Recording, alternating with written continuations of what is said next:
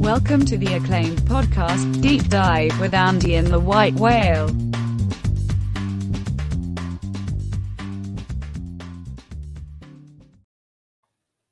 Welcome to the Deep Dive. Andy, happy Wednesday. Yeah, this is a good day to do this. For the past few months, we've had baseball games, we've had basketball games, we've had playoff games for both of those particular sports. We've had a couple Grand Slam tennis tournaments where there's been matches all day long, and here we are we're back. It's June again. There's only one thing happening, and it's on the weekend. Yeah, if you want to talk a little Ukrainian ping pong to start out, that's kind of what we experienced back then. Although this is obviously a much shorter break. It is just weird, like having nothing now. All of a sudden, and we will get back to some college football before the weekend hits, and obviously a big weekend of NFL. Even the golf tournament sucks ass this week. It's not a bad field, but it's a lesser field down in Bermuda. So kind of a lax week and not a bad time for it as we're kind of hitting the stride of the season here. Rematches. You're getting rematches. You're getting second time throughs on some of these teams. You're getting more and more every week. Now we have teams off bye. We knock on wood, don't have like a cancellation threat even yet this week. Not really. The Vikes put somebody on. Cameron Dantzler got put on the COVID list for Minnesota. But other than that, we don't even have like a nasty scare this week yet. So still good time. Week. Still time. Thanks for that. No, time has been all screwed up so far. In 2020, this is weird. It's weird. We would normally be having NBA kicking up about now. That World Series ended in normal time. Congratulations to the Doyers, snapping a 32-year streak of not quite having it. They got over the hump in pretty exciting fashion. That was a good World Series. What do you give it? 4 out of 5? Yeah, we've been spoiled with some good end of series, heroics over the past few years here. And, this one had a pretty fun game with the weird walk-off, stumbling, bumbling, rumbling, getting back up and scoring the game-winning run game. So it was not devoid of excitement, but last night was not devoid of excitement yet, I guess, either, with decisions to move certain pitchers around during the game.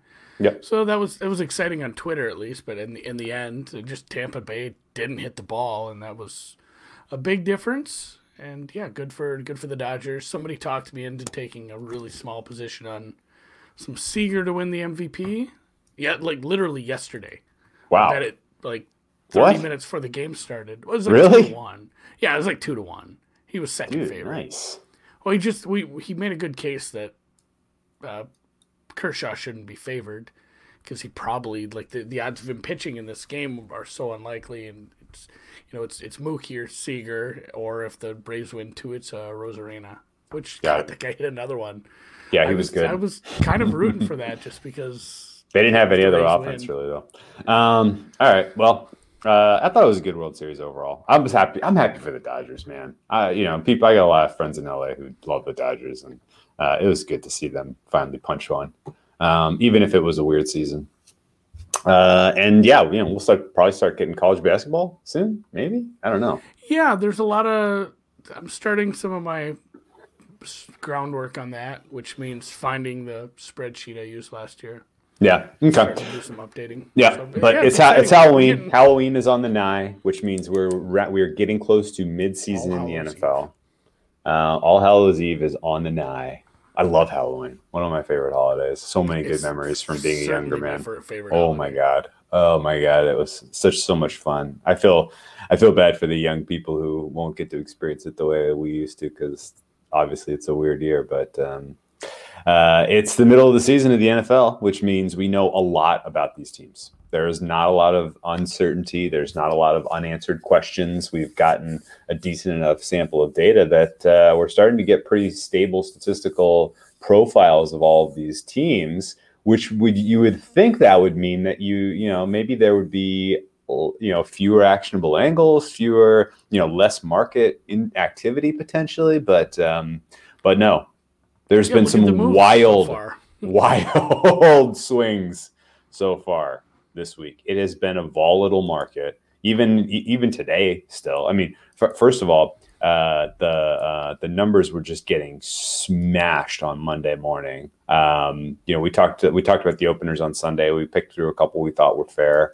and then just Monday morning, somebody just came at him with the hammer. Things were getting smashed, and still some of these are getting bet. I can't believe I'm staring at a 2.5 in Seattle.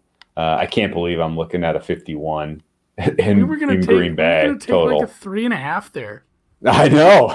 It's crazy. I think if Adams practices tomorrow and there's still a juicy, I'd sell to 3, I suppose. Oh, absolutely. Give me 3 plus 1 or whatever. I don't care. Yeah. But if that's something, and let's wait till we get to that game. We'll get into all the games. Obviously, this is our Wednesday long form pod. Look for the timestamps in the description if you're looking for a specific game.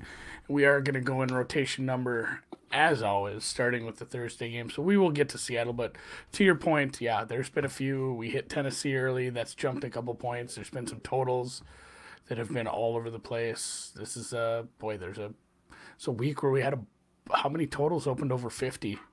I think I saw 7, and the average total has been bet down to 48. The average total in the NFL for the last 3-4 weeks was 51. It is now 48, and that is largely weather influence. But let's start there. Thursday Night Football, big weather fuckery on this total. It went down to 49, and now is back up to 52 at Bookmaker. So that's pretty high. That's a pretty significant fluctuation in just a short amount of time. As I look at these two teams, does the buyback on the over make sense? Yes, absolutely. Atlanta has a very, very poor pass defense, bottom 5 in the league. Carolina's is not that much better. Both teams can do a decent job of stopping the run at full strength. And both teams have a very viable set of weapons in the passing game. So this does set up to be a shootout. Why was the total bet down in the first place? Well, this closed 53 not 3 weeks ago. Week 5, we saw round 1 of these two teams in a dome in Atlanta, and that total, which closed 53, didn't come close. There were 39 points scored in that game. It was a 23-16 victory for Carolina, who won outright as underdogs in that spot. I did not bet that game. I had no interest in that game. I had no angle. I was, unsurprised to see that open 3.5 for Atlanta and get bet down to 2.5. So basically that there was some read that Carolina was better than people realized at the time, or that Atlanta, was about to fire their coach. Carolina wins. Atlanta fires their coach. That was the catalyst event that kind of swung their season. Just in terms of the fabric of their season, it's over now, obviously. But there's appetite in the market for Atlanta again this week. We looked at 2.5 on Sunday. We said that probably closes 3 once the news trickles into the market that Christian McCaffrey will be back. We still are waiting for that news. Matt Rule is playing a little bit of, I'm going to wait as long as I possibly have to give you information, because Christian McCaffrey practiced on Tuesday. Yes. He was there. He practiced. And he was, he said at the time, I'm hopeful he plays, but we're going to see how he responds to this practice. And guess what? We have heard nothing from Matt Rule today. And in fact, they're exercising the rule, the specific letter of the law in terms of when they actually have to add his designation to the injury card. So we don't know. But let's assume for all intents and purposes he's going to play. Do you think this goes back to 3 as we initially had thought? Or is there enough influential money that came in on Atlanta at +3 that this stays at 2.5? Boy, I don't feel like I have a good grip on this market this week. I know. I kind of wish I was out of this one. I would think. You would think money would come. Christian McCaffrey practices Wednesday, looks good. Beat reporters, or Thursday, whatever. He's practicing this week. I don't see how people are going to say, I'm going to lump on Atlanta at the worst of the number. That doesn't make any sense at all. So you would think it'd come back. I don't know if it gets all the way to 3. I think you'll see some Carolina money. That said, if McCaffrey doesn't play or if practice isn't going good, if they're saying they're going to hold him out, I don't know if this goes further. I don't think there's going to be a ton more Atlanta money. And when I say practice Wednesday, Thursday, you know what I mean. This is a Thursday game. We are sitting here Wednesday, and we don't have much of a clue. So that's what sucks about like where we're at with this market. It's Wednesday at 8:04 Eastern time. We're gonna learn, I think, tomorrow at 4 p.m. Eastern time. Yeah, it might be really late. So I don't know that this market will have a ton of time to shape itself, but it'll be interesting to see where the late money goes. And like you said, this is something maybe a little bit of an interesting exercise, and you'll see it go both ways. Like, of course. You say this is a rematch. This game has already happened. Let's look what happened in the other game. Let's look at the market move. Let's look at what actually happened, and if what actually happened agreed with the market move, and then if there's an adjustment. You saw what happened in the market here, but at the same time, talk to me about the first battle for Ohio. Yeah. Did we both have that under? Yes. And I mean, it's not like it was just a terrible bet or a terrible beat, but it didn't win. No, it wasn't close. I think it was over by the third quarter. It went over. Yeah. That game was goofy. Like, we still didn't quite know what we had with Burrow yet. But last week, that game opened up and got bet down again. Yes, it did. Like, they don't care. People were still convinced that that number was high in that kind of matchup, and that second half was like a goddamn pinball machine. I understood why it got bet down too. Right? I know too. The thing is, I'm like, I thought about it.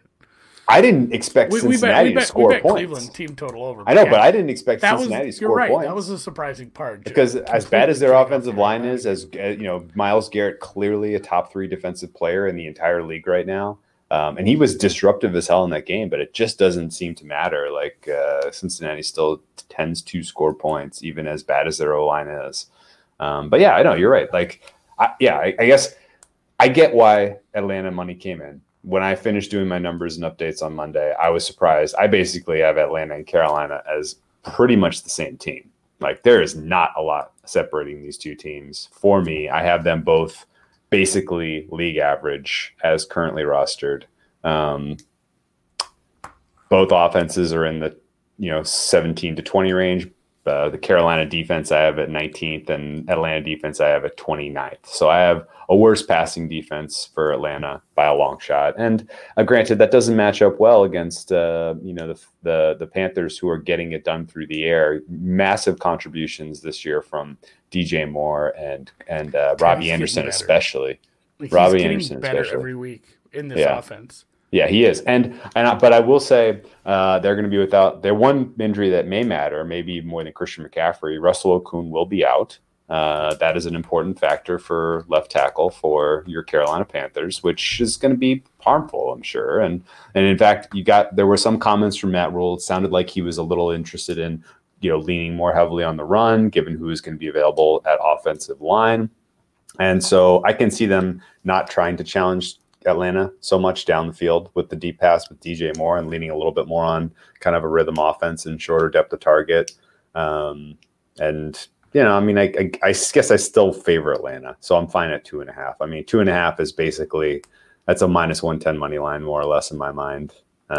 It's 51 point total. Well, yeah, especially the total in the 50s where we're at now. Yeah. So I don't mind laying the 2.5 points. I guess I'm just going to ride this out, but by far and away not the favorite play on the card.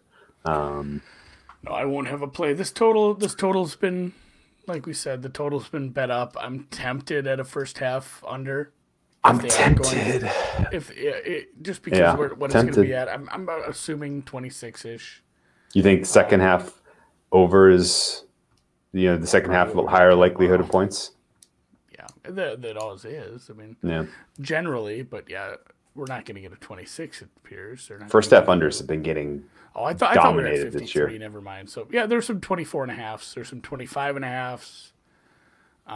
Probably going to be looking at a small play on that first half under if I do play anything for fun on a Thursday. But nothing exciting me about this one. Mm-hmm. Okay. Real quick about Atlanta. A lot of rumor, a lot of swirling that players are going to get traded. Situation? Is he healthy? No, he's banged up. He's a couple of things his going. His knee got banged. He has a shoulder and a knee. He missed a couple of practices earlier this season with the shoulder. Now it's a knee. He looks like maybe he's just a little fragile. I can't really tell.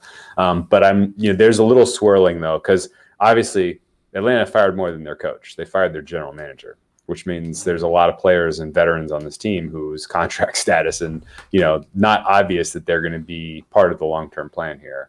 And they could be a candidate for shipping a ton of players at the deadline, especially since they get their game out of the way early. I could see them going to battle and just, making a bunch of deals, sending some guys. That could be a distraction for them to a degree. And honestly, I don't know what to make of Matt Ryan this season. His statistical profile is way, way, way, way down. What do you think? Have we seen the best of Matt Ryan? Yeah, he's the worst quarterback in this matchup. And that's not something I'm sure I'd have been comfortable trying to say or make a case for before the season. But, and maybe some of it is coaching. We talked about this all year with... Dirk Cutter stinks. Yeah, Dirk Cutter stinks, but just the Rule Brady thing. And we talked about, will Burrow translate because he doesn't have Brady? Obviously, I think that was just a perfect storm of he had the skills, he picked up what he needed, and he's just a great competitor, and he's showing it already at the next level. But I think Brady is a big deal as well, and I think the coaching staff they brought in Carolina is probably going to be pretty good long term. Oh, hell yeah.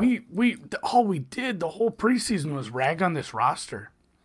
This roster still sucks. Like, they brought in, it was a great move to get Robbie Anderson. That's turning out really well. Weird. A guy leaves an Adam Gase team and is playing really well. He was good up there, too. Yeah, I know. I couldn't understand why he didn't get more looks. Why didn't he get more looks? He was very, well, just because it was a bad team who just couldn't get the ball to him. But why didn't a team like the Ravens or something look at him, right? Like, wouldn't he be such a good fit for them? Oh, they already have Hollywood.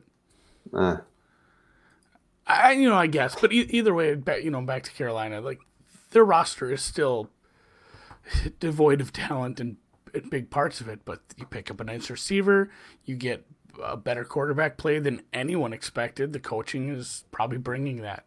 Like, that's not something that just happens by magic with this kind of roster. Like, I'm fully invested in this is going to be a good coaching staff long term, and Brady might have a head coaching job within like 5 years.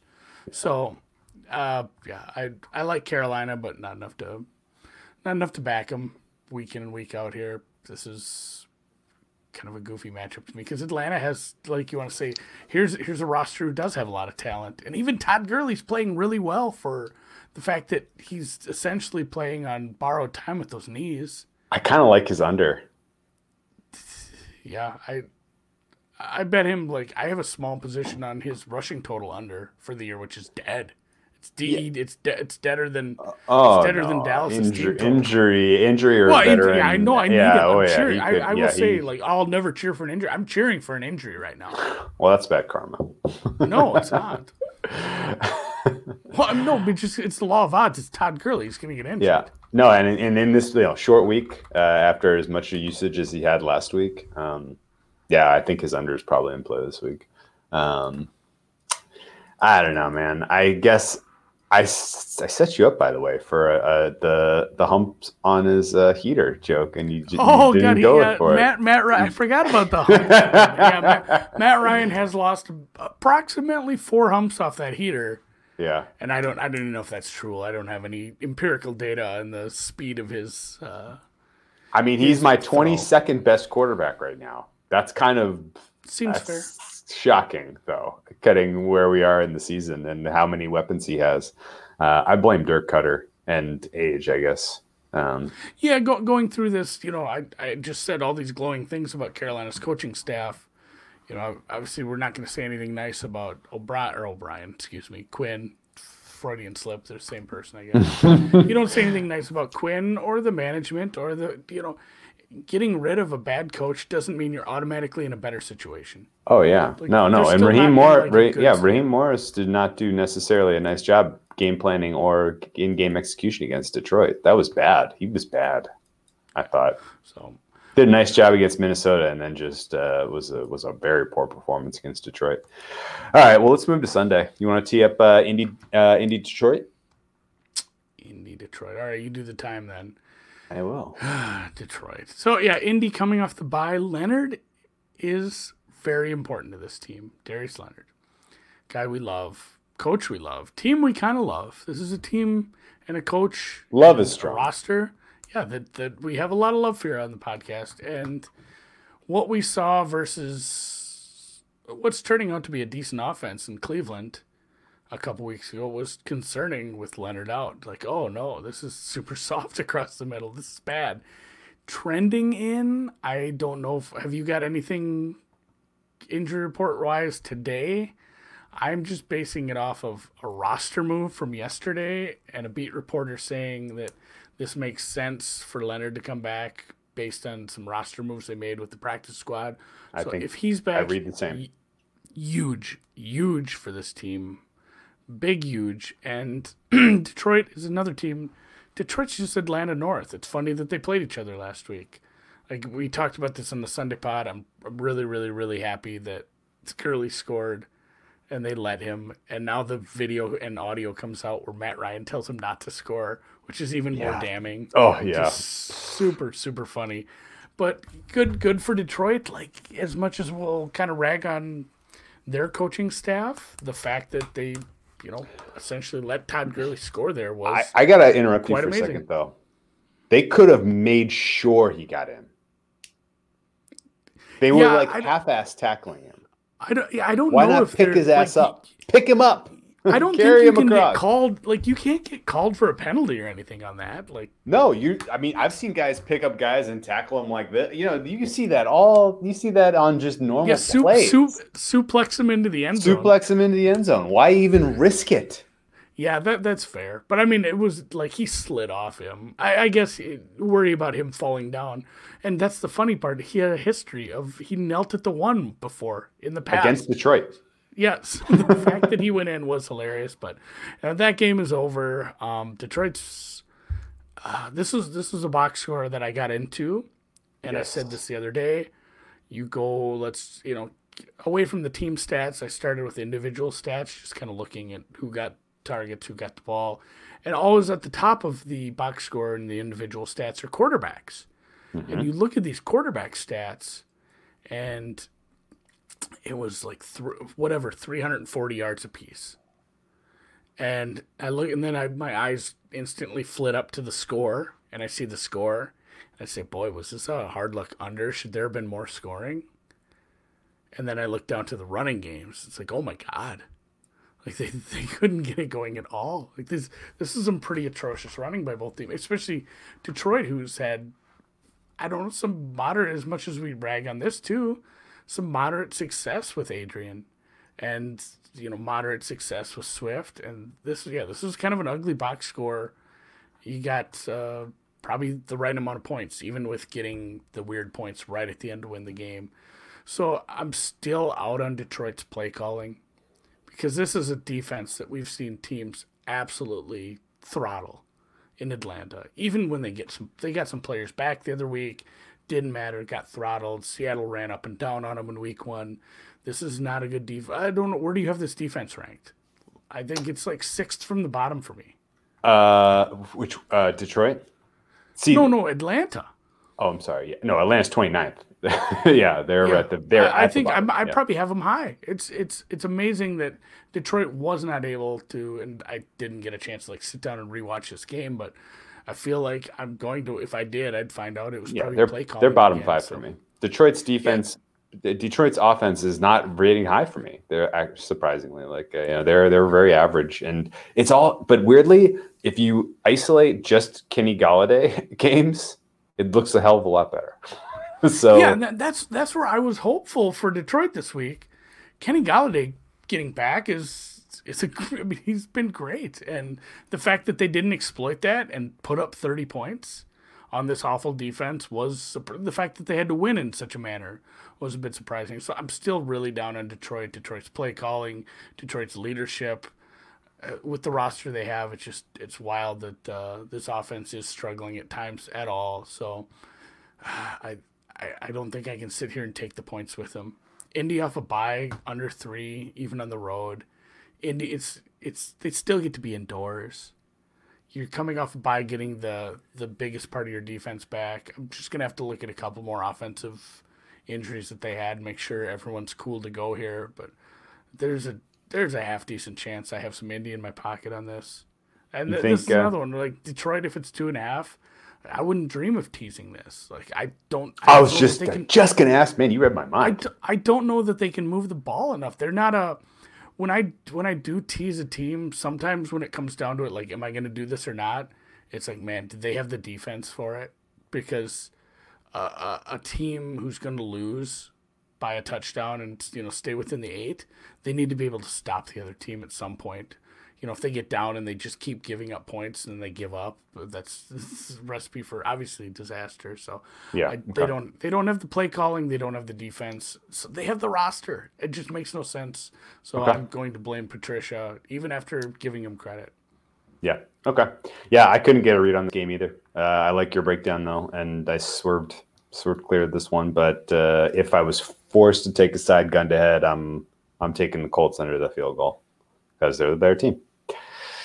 By a little, with Darius Leonard especially. I think we evaluate Leonard because there's some more interesting games coming up with Indianapolis that we're going to want some gauge on his fitness level.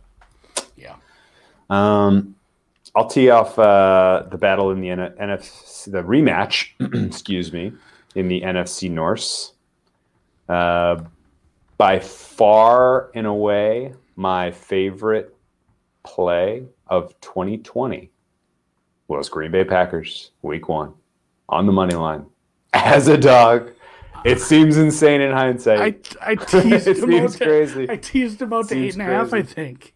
Well, no, yeah, it was rocking chair teaser. Yeah, that was a hilarious rocking chair game. Teaser leg. It was such a fun one, and now here we sit. Flipping venues, and Green Bay is 6.5 point favorites.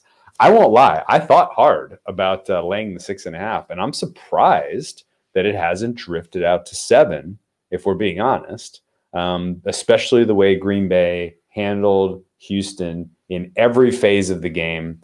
In week 7, it was impressive to say the least. Green Bay, I give them a mulligan for their poor performance against Tampa Bay.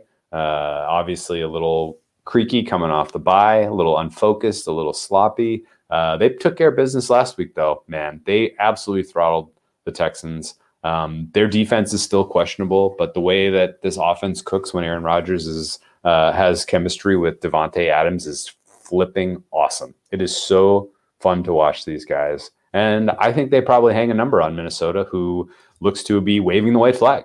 I don't love fading a team who had such a disappointing start to their season coming off the bye, because I always feel like you get a little bit of a motivational bump, like, hey, like we've sucked, but like, we're really going to double down during this extra time off and, really, come out and kick ass. So, there may be some motivational angle here at play for Minnesota, especially given that Green Bay took care of them so easily. They could be looking past them to a degree. Like, those are all narratives that are, not crazy as I, kind of sift through what matters in this game. But I can't, in the end, really pull the trigger on Green Bay at 6.5.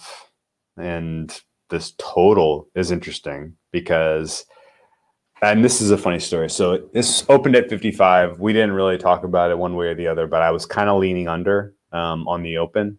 Because number one, I was expecting Aaron Jones was going to be back and Dalvin Cook was going to be back and Minnesota was going to play keep away, and Minnesota's defense in general should be getting better because all these young guys understand their roles and responsibilities now. And, maybe the under is in play here. And then, the weather angle hit on Monday morning, and you started seeing everything with even a little bit of wind predicted getting smoked to the under. And so I just was like, well, I'm not going to miss out on, I was like, this was like FOMO. It was FOMO for me on this game. I was like, well, I like the under anyway. This is going to get smoked. I'll play it. I think I got 55 before it went up below 55. And now it's 51. Is this an overreaction in your opinion? And how do you handicap the wind and its effect in this game? You're muted. You're still muted. Yeah, I know. The best part was I was muted, and I said, "Yes, I am muted. Please keep talking." And you could not hear that. Couldn't read the lips. Sorry, it's dry. It's getting to be winter. I got up to get a water, and I muted it so you wouldn't hear me rummaging around in the fridge. And I'm sorry. Maybe a little bit of an overreaction, especially the way these offenses have played. Minnesota's defense, again, waving the white flag. No, they're going to have no pass rush. Like they got rid of their best pass rusher. Less than zero. I am very worried about that against Aaron Rodgers. A big part of that Tampa Bay game was they made him uncomfortable with some good pressure, a really good game plan. And Minnesota won't be able to do that at all. I guess Dalvin Cook back might help your under. He's practicing today. I don't have an update on Aaron Jones right now. Minnesota losing their two best pass rushers. One hasn't played all year. The other just got traded. They lost a linebacker to injury. Cam Dantzler sucks. He's a terrible cornerback, but he's starting. He's playing. No, you said he's on COVID list. That's what I'm saying. He is in the lineup for Minnesota on the regular. Oh, I see. And now he's on the COVID list. So you're going to get someone worse. So the fact that this dropped down to, let's say we're at 51.5, let's call it 52, so 26 plus like Green Bay team total on anything under 30, I might play because they might just hang. The only way that dies, I think, is Minnesota just absolutely S's the bed and doesn't play at all hardly, and we end up with like a 28-3 game. Okay. And Green Bay just ends up running it. But I'd almost lean to the over with Minnesota's offense is good at times. And now that it's come down, you should middle this, man. Okay. We're landing on 53. All right, Minnesota's offense is good, especially in garbage time. Jefferson is turning out to be a nice rookie. Kirk Cousins never going to take you to a Super Bowl, but he's good enough to be dangerous. You feel better about Green Bay going over 29 or Minnesota going over 22?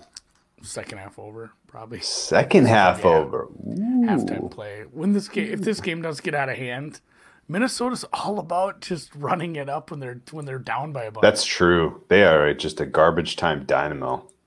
Their garbage time offense is one of the best offenses in the league. If you're real quick, I don't have any more thoughts in this game. I can't take a side one way or the other. Cracked me up when I saw Aaron Rodgers' comments today. It's ridiculous that Mike Zimmer's on the hot seat. Does that make you want to fire Zimmer more? If your in-division rival QB is like, no, I like that guy right where he is. Yeah, and Zimmer probably should be on the hot seat. This team, it's had some nasty injuries. When you lose one of your best defensive players into Danielle Hunter right off the bat, and you lose, it's a running back, so maybe it doesn't matter all that much. But you lose Diggs to a trade, and yes, you got a nice haul in your picks package you got back. But I don't know who expected this team to be like great this year. I'm kind of mad. I thought I was just being like a real bitter former Vikings fan, and that's what kept me off this team total under. But boy, regular season win total under. Alt unders on Minnesota are looking pretty good. I think plus EV has one. He has one for everybody. I think I got a plus 200 under 8 or something crazy. This win total was a little ridiculous. I hang out with too many Minnesota people who put that little bug in the back of my head. So, well, maybe. I don't know. Yeah, maybe they will be good. I mean, what if they hit on every draft pick? yeah. I mean, they could pull what was that? A 2000 Saints. The Saints. 2016 Saints. 15. Yeah. I think 16. It was one of those years. 2016 Saints. Everything just hit. Lattimore, Marcus Williams, Alvin Kamara. Who was the tackle? Was it? No, it was Peter Ramczyk. Ramczyk, yeah, I can't remember, but yeah, every single guy they took was freaking awesome. If I had to bet a side, I'd bet Green Bay. Okay, I hate to just Do you think Green Bay are they buyers at the trade deadline? And if so, what are you doing to address this team? And if they do that, are you interested in a Green Bay future in the NFC? What would they buy? I'm curious. See what you think. Receiver? You think Cooper's on the block? Dallas is kind of tricky. Oh shit! I don't think Cooper's on the block. That's No, I know, but Dallas is starting to. Dallas is in big trouble with where they've put themselves with their salary. Who is available for receivers? Oh, Yeah, man. I don't know. I don't want to get too deep into something like this on the preview pod, but it's something to think about and maybe look into here. If they made a move for a receiver, and if it's a guy who's a bona fide wide receiver too, are you interested in a Green Bay future for the NFC? Because right now, Tampa Bay's at the top of the market, and I don't love that. No, yeah, Tampa Bay and Seattle have some flaws. Everybody in the NFC West is a playoff team apparently, and Green Bay will have the luxury of, if they can't get the 1 seed, there's no reason to push it. Hit the pedal to the metal to try to get the 2 seed because it doesn't make a damn bit of difference. Green Bay is going to be favored in every rest players game towards the end of the the rest season. of this year. Yeah, that's what I'm saying. And they could coast into the playoffs if they don't have to fight for that 1 seed towards the end. If somebody does end up, running away with it a little, but I mean they're right there. It might end up being a dogfight. God, if they get the 1 seed and you have a ticket on them, you're feeling pretty good about people having to go through Green Bay in January. Right. Except that a team comes through like San Francisco with their sick running attack if they ever get healthy or if they even make the playoffs. That's kind of tough. Yeah, they might be the 4th best team in that division and make the playoffs. Okay. All right. Well, okay. Thanks for your input on it. No play here. Like slide on down to less, I'd think about it. The slide on down to Orchard Hills, New York. 37 minutes. We call it 37. Is that what we're doing? Yeah. Right on. I typed it in because it's your time to tee it off. It is. Well, I went over to the time thing. I was going to put it in. I didn't know which one was mine. All right. Green Bay. We're done there. We're going to Buffalo. New England Buffalo goes Bills. there. New England is a team without an identity. Yes. There's no quarterback controversy. The only controversy is which is worse. Cam, man, did I get overexcited about one half of football versus the worst secondary in the world in Yes. Seattle? I think, and I know I did. The I answer know is I yes, did. I absolutely did. Yeah. Well, and we didn't know how bad Seattle He made a secondary was lot at of that throws point. in that game. That's the thing. Like you can say this is a bad secondary. He still made the throws. That's what bothers me because he can make the throws. He was putting stuff on the turf. He was wide. He was high. He was low. He was all over. It's like he was just not focused in, and that was a terrible performance. There's some Stidham truthers out there. They're probably wrong too. Stidham's not good. And to be fair to the guy, we just haven't seen enough of him, but I've seen enough I don't think he's going to be good. So this is a tough scene for New England right now. They are a team without an identity finally. They don't have a good quarterback. They didn't have good receivers to begin with. And the defense is just okay. So now you got Buffalo, who's played 3 kind of bad games in a row. Coming off, and I don't know if it was look ahead. I don't know if it is like a look ahead game to New England anymore. That's not a thing. They're not a top team. They looked pretty shitty for the first however long versus the Jets there. Were they down 10-0? I think so. Oh yeah. Yeah, it was 10-0. We're down 10-0. Yeah, but you I think you made this point on the Sunday pod. They had two missed field goals, a fumble, and they didn't punt once. They never punted. Yeah. No, that's the thing. The offense moved pretty smoothly through the middle of the field, and then just stalled up 8 times. Literally eight field goal attempts, which is really something to behold to begin with. The fact that the 2 games like that we've had where a team won with 18 points all on field goals already in this offensive league 2020 where we live. So Buffalo's offense is obviously a lot better than that. They can get back on track, but going from the Jets to New England isn't it's not an easier test. I just said New England's defense is just okay. It's still, better than the Jets. They are at home here. This number's probably right. It's probably right for me. And honestly, I'm probably going to hop on this over. This is coming way down. I don't think New England's offense is as broken as we saw I think we'll see a better performance, at least a marginal performance out of Cam, and Buffalo's offense the same. I don't think what we've seen the last couple weeks is indicative of what these offenses can do, especially Buffalo if they're healthy. Kind of track John Brown, but I think that is. He does look like he's going to go. He's trending in. That's a big piece for them. So, and you know what? Buffalo's defense isn't good. It's not nearly as good as it was last year. In fact, it might not be good at all. So 40, there's some 42.5s. I don't think I'm getting there is a 42 at Just Bet. Is that a thing? I don't even know if that's a book I can bet at. I'm just looking at a screen right now. Bookmaker has a 42. It's down. I need to open a Bookmaker to see if that's actually true. But I see juice to the over. I might have to get involved in this finally because I do believe in the Buffalo offense. As much as I disparage the defense and how it would come back in the this season compared to last, I think Josh Allen is more accurate. He still has accuracy issues, but you now have Diggs, who we saw him save Case Keenum's ass left and right a couple years ago. He's a really important piece to have when you have a quarterback who's not super accurate, and he's making him look great. And this offense is a little more, I don't know, I don't want to say it's a little more pass heavy because I don't have data to back that up, but they're moving with some speed at times, and they can score some points. 42 is probably a little low. When I run my stuff, I think it's come down a little much. And again, with the fact that we're almost in November here, I'm probably going to dig into this weather as we get closer to the game. Yeah, right now they're calling it's still so early. Yeah, Buffalo, it can get real nasty up on the lake. Right now they're calling for 69% chance of rain and 20-mile-an-hour winds. 20 is pretty standard. That's just Buffalo. That's Buffalo. Okay. You got a take? Yeah, I took the Patriots here. Only dog on my card this week, maybe? Ooh. I don't hate it. Ooh. Only dog I backed this week is the New England Patriots. I agree with all of your sentiment about the over being fair. It's just conditional on the weather.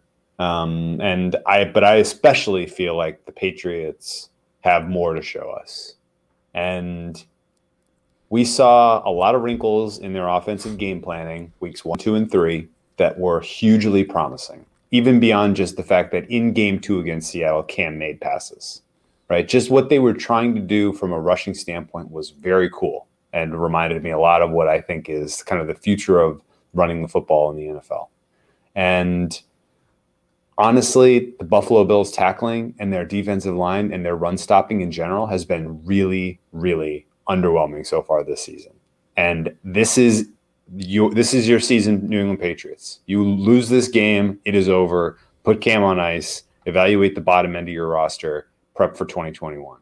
Okay, so they are incentivized to unload all the wrinkles they got, try to get a win in division, try to reestablish a campaign that lands them the AFC East title. Like, this is it. And I honestly, I have enough faith in Belichick, enough faith in Josh McDaniels that they are going to be able to craft a game plan that keeps the Patriots in this one, keeps them live. And I don't have the same faith at all that Buffalo can get it done, especially if it's sloppy, because the Patriots are vulnerable to the run. They can be attacked on the ground. Absolutely true. The Buffalo Bills offensive line cannot win in run blocking for whatever reason. Their running backs are underwhelming week in, week out. And that means this entirely boils down to, can Josh Allen go score for score with McDaniels and company when he is going up against a pass defense that still has elite pieces and he's potentially playing in bad weather? Really elite piece, yes. Well, at least one really elite piece, but speed otherwise. There's going to be guys all freaking over the place. And I see higher likelihood of success with what the Patriots want to do coming into this game. So basically their strength against Buffalo's weakness. Meanwhile, Buffalo's strength is going up against New England's strength. And I think that tips scales in a little bit in favor of New England, on top of the fact that New England is incentivized to completely empty the playbook here. Leave it all out. Yeah, you have to make a decision here on your season. Like, are you going to try to be a playoff team? Or I think they're smart enough to know, like, well, maybe not full tank, but we're not going to be going for it at a certain point. Yeah, no, I mean, honestly, like, especially if you saw the same things we saw with Cam Newton in the first three games, where you think, hey, we get this guy some more weapons, get him on bring him back. Maybe we got something here, right? Then put him on ice. Like, don't risk him taking a bunch of shots to his shoulder or shots to the head. Let him recover fully and run it back in 2021, or set yourself up to draft one of these top quarterbacks in the 2021 draft and restart the next dynasty. So it's very this is very high leverage game for the Patriots. In fact, of all of the teams in the NFL this week, as we are here in week 8, I have the Patriots as the highest leverage in terms of what this game means to the fabric of their season, win or lose. And for those reasons, I'll back Bill Belichick in that spot. He knows this stuff. He knows this. Yeah, huge divisional game. You win a road division game like this, it kind of resets your season. You can get back in it. Yeah. Especially because you already have one win in division. You already beat the Dolphins once. So, I think the Josh Allen that is marginally accurate that we've seen the last couple weeks, that is very different than the player we saw through the first 4 weeks. I think is a truer reflection of his talent level. And you're probably right. And, you can't just be sort of accurate against the Patriots defense. They're going to ball hawk you. Jimmy Garoppolo learned that the hard way, even in an awful, awful game last week by the Patriots. Yeah, he got picked twice. Yeah, this is still a unit that can take it away from you. So I'll take the Patriots. I took them at 3.5. That was another part of my incentive here, which is, I think I had something like 25-ish% of my my distribution of outcomes was Buffalo by 3, and so that is surprisingly high. I usually don't. I'm not that modal, when I run this stuff, but I have about 56%. Patriots inside of 3.5. So happy to be there at 3.5. I think there's value on the money line, but I haven't played it yet.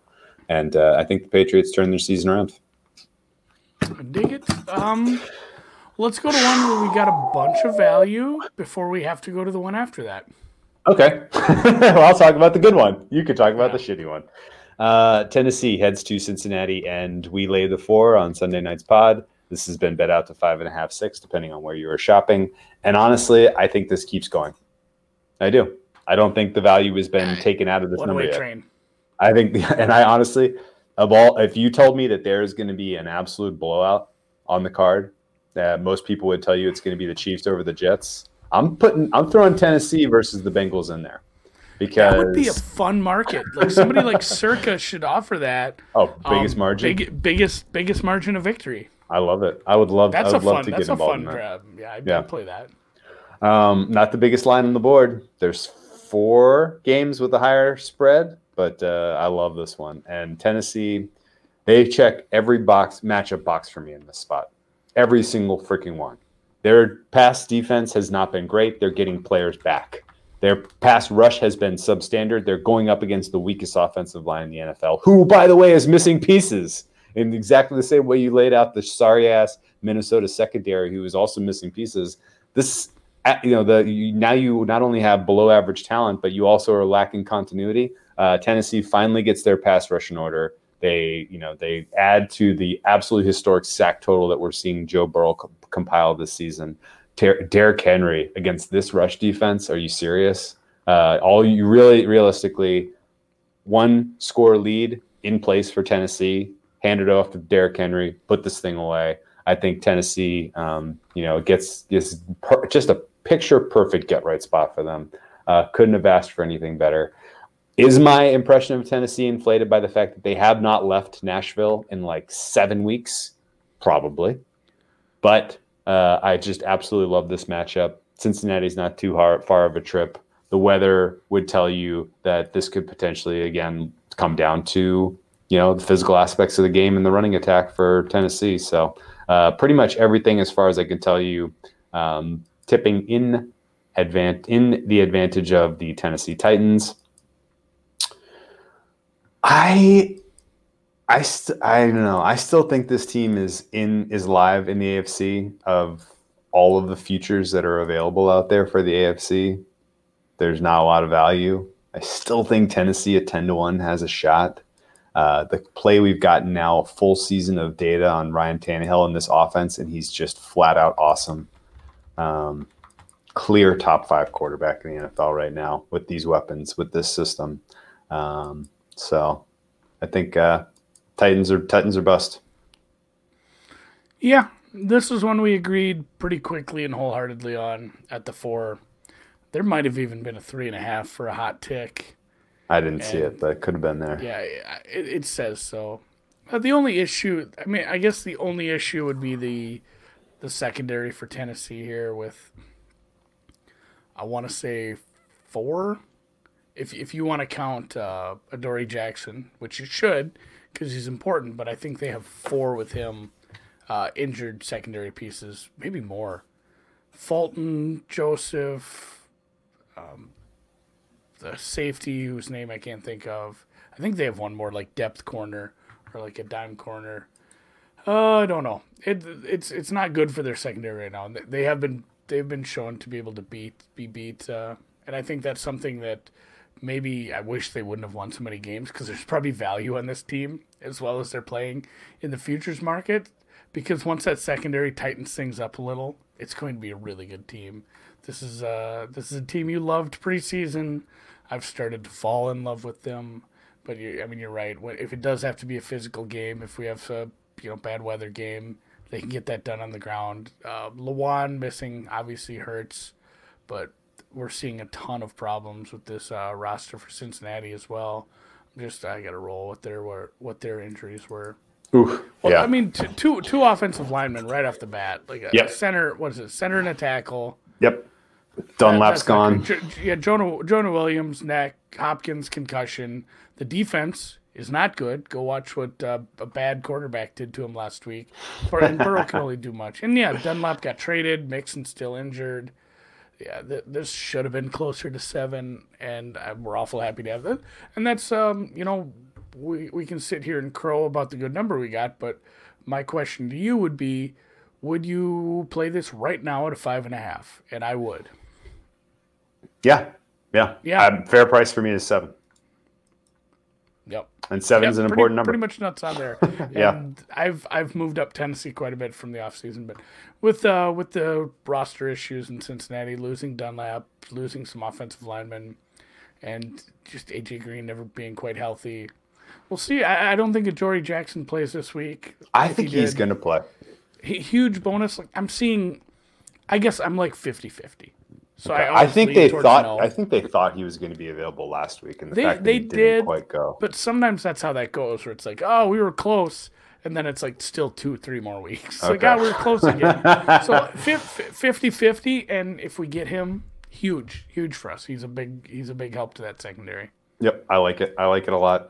Mixon probably not playing too, right? Did you already say him? No, his foot's still all effed up. Yeah. Okay. One other thing, and also we didn't even mention it, but the bunch of Bengals potentially jumping ship here. Dunlap got traded today. I'm on Geno Atkins trade watch. I'm on AJ Green trade watch. Where do you think AJ Green lands, by the way? Green Bay? Why not? I mean, this guy. I'm starting to think AJ Green would make a nice piece. Randall Cobb, Will Fuller. What's the story in Houston with their wide receivers? Any of those guys available? I'm not a big contracts guy. Like, I never pay attention to that. Yeah. Okay. There's a couple pieces. There's a couple wide receivers I think out there available. Well, I'll comb through it a little bit more carefully. Yeah. Take it away on the stinker of the week. What did we bet? 55 and a half. Yeah. Wrong side of 55. Not great, Bob. Should we just plant our flag and say, damn the torpedoes, and this is the wrong move? But it's another one where I don't think the weather's pushed us 4 points against us. We're usually pretty decent. I don't know why we got so excited about this, but we certainly did. We both did. Over 55.5, currently at 51. So I guess if you value down to 51 and a half. Wow. 51 wow. So if you value anything we say, I guess take the over 51.5 because this one's the one that's going to land in the middle, and the other one's not. But yeah, go ahead. Sorry, go ahead. Yeah, I'm happy with the Vegas defense or the Vegas offense. The opposite of that. So it was a weird, tough spot for Oakland last week with the Brown being out, with the COVID, with the Rona, and a secondary piece, and then the offensive line not practicing, and the defense got a little bit shredded. That one lineman got ejected too, which sucked. That was a weird ass ejection. I wrote this is my exact words. I can screenshot this in my notes. I wrote weird ass ejection. I didn't think he stomped the guy. There wasn't really a great angle. But yeah, this defense can be shredded. This defense was shredded. And I don't know if it's a Carr or coaching or the roster or some combination of it, but Carr's been a lot more aggressive this year. I mean, look, they put up quite a few points on Kansas City. They can put up points against a bad defense, and Cleveland is not playing all that well. If we get this full roster of offensive linemen back and healthy, what is the Brown thing? Like, is he was non-symptomatic, and can he get back with a couple negative tests? As far as I can tell you, yeah. I don't have a ton of news on that, but I hope he plays. If he does play, it's a decent offensive line that can hold up under the pressure of Myles Garrett and the rest of this defensive pass rush. And like I said, Carr has been more aggressive. Ruggs is I'm not ready to anoint him yet, but boy, he's a burner. And then if they figure out how to use him right, he can really make a difference in some of these games. So I still like this over. Another weather one, I guess, but again, the weather's not dropping something that far. And I think maybe people are just ready to jump on the other side of this now that totals are so damn high. But I saw what Cincinnati was able to do to a bad secondary, or just a bad defense, even with what they had last week. We just sat and pooped all over Cincinnati for 5 minutes, and look what they did. It just tit for tat against Cincinnati or Cleveland in the second half. So I would think we could get more of the same. With Cleveland should be beatable. Cleveland should be beatable through the air. Cleveland should be able to be run on. You've got a really good tight end. You've got some decent pieces. And we had this talk, I don't know if it was you and I or someone else, about the fact that OBJ might not matter with Baker and how he plays and how he seems to be okay having his second option as his first option. I don't have a Treader update, but I mean OBJ obviously it's a big loss, but again, he was lost, and then Baker went on his run of completing 20 straight passes and 22 beating the Bengals and almost covering. That wasn't his fault. He didn't kick that ball. So Baker may never play that well again. As I'm trying to make a case for him to play well, he may never play that well again, but he can still play fairly decent against this Vegas defense. So I still like this under. And if I had to lean away, I'd take Vegas. Yeah, I was going to ask you that. I probably would too. I talked to both Rob and just Vegas money line. Yeah, I talked to our friends Rob Pizzola and the masterful Zuma today, and they both were saying Vegas too. I get it. That does make sense to me. I'm definitely not advocating Cleveland in this spot. And plant the flag. This is still going over. Right, weather be damned. We're not taking some more at 51. Yeah, we can get it done with short passing and running here. They will both want to get it done that way anyway, and neither of these defenses has covered themselves in glory this season whatsoever. The Raiders defense has been bad against the run in the pass, and Cleveland's defense has been average against the pass and below average against the run. So, yeah, Carr's performing at a high level. I love the chemistry he's got with his wide receivers right now and his tight end. It's a solid unit. They're doing some solid game planning. I think we see the Raiders challenge the Browns here, put the Browns in comeback mode, which I think also helps accelerate an over. Both teams get to 30. Let's get double down on this over. Let's do it. Double down, Trent. I can't believe that there was a two-stage. I can't believe there was a two-stage hammer on this under. It went from 55.5 to 53. and change, and it stopped. And then it went another 2 points. Like, all right, I guess. I hope it's. I will never say anything nice about the city of Cleveland, but on Sunday I hope it's gorgeous. I hope the weather is just a beautiful. spectacular day. I hope so too. If you live in Cleveland, I hope you can enjoy a beautiful afternoon. You take some loved ones outdoors, maybe go for a walk by the river. Yeah, see if the river's on fire. Yeah, take in the sights. Take it in. Yeah, have Cleveland a picnic rocks. at the Rock and Roll Hall of Fame. All right, let's talk about KC hosting the New York Jets. Biggest spread we have seen since Dallas, Miami last year. Which was the biggest spread we saw since the game before that in Miami. Against the like Patriots. 2 straight weeks, yeah. The Jets are as bad as we think they are. Getting Darnold back did not really help last week. I was quasi-entertaining when we saw look-ahead lines like 21 that if the Jets got boat raced by the Bills, which in hindsight they should have, that should have been like 28-10, not 18-10. But I had aspirations of getting a big fat Jets ticket and being part of the Jets experience for 2020. But 19.5, nah, I'm good. Thank you. My power numbers actually have the Jets 10 points worse than an average team, and it has Kansas City 9.5 points better than an average team. So 19.5 is fair. And that yeah, the pinnacle thing I do earlier in the week with the good Dr. Eric and Rufus Peabody, both guests of the deep dive at some point earlier in our episodes, in our library. Both really smart guys, and a lot of times we get off topic, and I think it's my fault because I ask questions. Like, I just love picking their brains. And this is the game myself and noted 4 humps off his heater baseball bettor Frank Brank. This was something I brought up with him. I said, you bet these minus 180, minus 190 baseball money lines. Why don't you sometimes tickle some on the run line? And, he's like, a team doesn't have there's no motivation to win by more than one. It counts the same in the standings. He's like, it gets kind of funny in my numbers that way. And I thought of that heavily in this one. Like, if Kansas City's up by 17 with like 8 minutes left, they have no motivation to do anything but run the ball as much as possible and get to the 50 and punt. Yeah. If they score, good for them. But there isn't motivation to win by 4 scores against the Jets.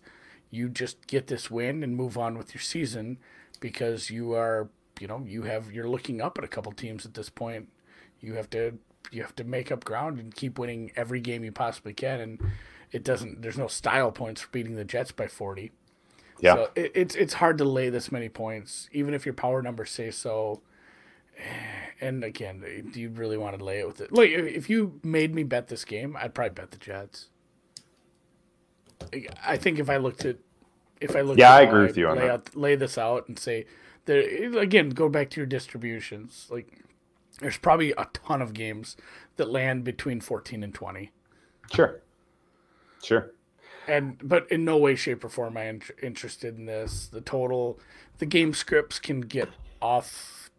You can lose the plot in this game so quickly where the game script goes wild where you don't want to be involved in the total here either. 100%. 100%. Hard pass.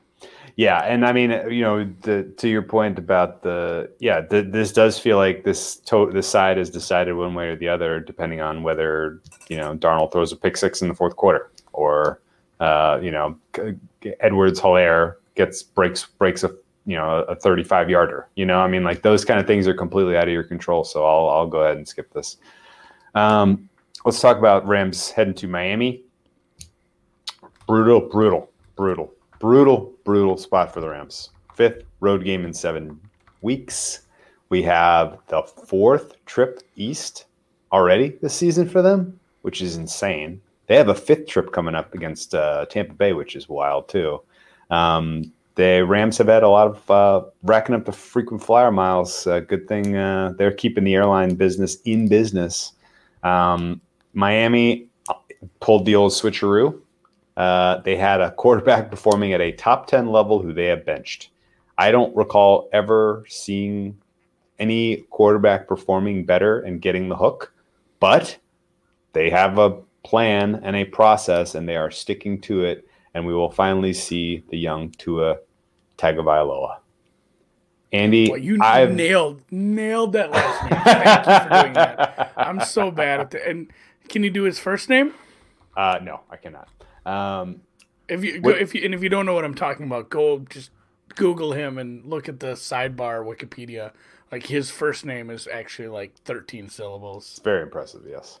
It's a cool name. I like those. What's your take on what Miami did and your expectation of Tua in this offense, not just against this Rams team, but for the foreseeable future? I wish I could give credit to who said this. I think it might have been Pat Thorman. I don't even know if I'm saying this, but yeah, Pat Thorman. Somebody, and it's probably not, I'm giving him the wrong credit, but somebody said, like, you shouldn't let, beating Gase, beating the Niners with all their injuries, and the games that Fitzpatrick won, don't let that get in the way of your plan and your process. And it didn't say a lot more than that, but it did. Like, if you think about it, like, they are doing a really good job of this rebuild. They've actually done a really good job of putting some nice defensive pieces together. They had so many draft, pieces. They have so much draft capital. Again, looking forward, they have the Houston Texans first rounder. Texans have one win, and yes, the schedule gets easier, but they have to be licking their chops for that. They might get another top 10 pick out of that. There's a lot to look forward to with Miami. And I don't think it would be the right plan to say, we're sticking with this million-year-old quarterback because he's played pretty good against a couple bad teams. And, maybe more of it has to do with how we've been able to construct this roster around him. We're sticking to the process. We're going to move forward. We said Tua's playing when he's ready, when he's healthy. And that's where I'm kind of in a tough spot here. Like, the Rams, yes, tough scheduling spots. A lot of travel east again, early game, traveling east, and maybe a little overrated in certain aspects, although I have been pro-Rams for certain points in this season. All that said about, Tua, they wouldn't start him if he wasn't ready. They wouldn't start him if he wasn't healthy. I'm hoping. I can say that with like 95% confidence because I like what Miami's done as a, managerial and coaching staff. That said, I still don't know enough about rookie quarterbacks coming in. Like, I guess if you like Miami, just probably play it straight up. If he plays well, this is such a bad spot for the Rams. Or Miami, if I'm right and this roster is just put together nice enough and he's half decent and maybe a little less reckless than Fitzpatrick at times, they probably win. But, I mean, this is one, too, where I think if he's not good, the Rams win by a bunch. It's still a decent team. I've downgraded them in a few spots here and there, but they're still a higher-end team in a bad spot against a rookie quarterback. Too many moving parts for me to probably get involved. I missed the better number on Miami anyway, and I had a chance to take it. I just said, I'm not sure I want to hitch my star to a guy who, the last time I saw him, ripped his hip off his skeleton. And that's another thing, too. You never know with some of these.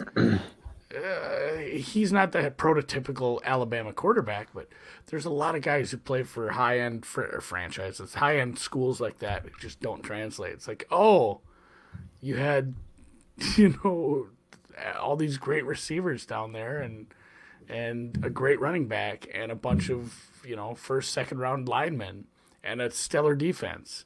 And 5 stars everywhere. Maybe you're not that good. I don't believe that about Tua, but those things happen. So I'm kind of scared off this one. Yeah.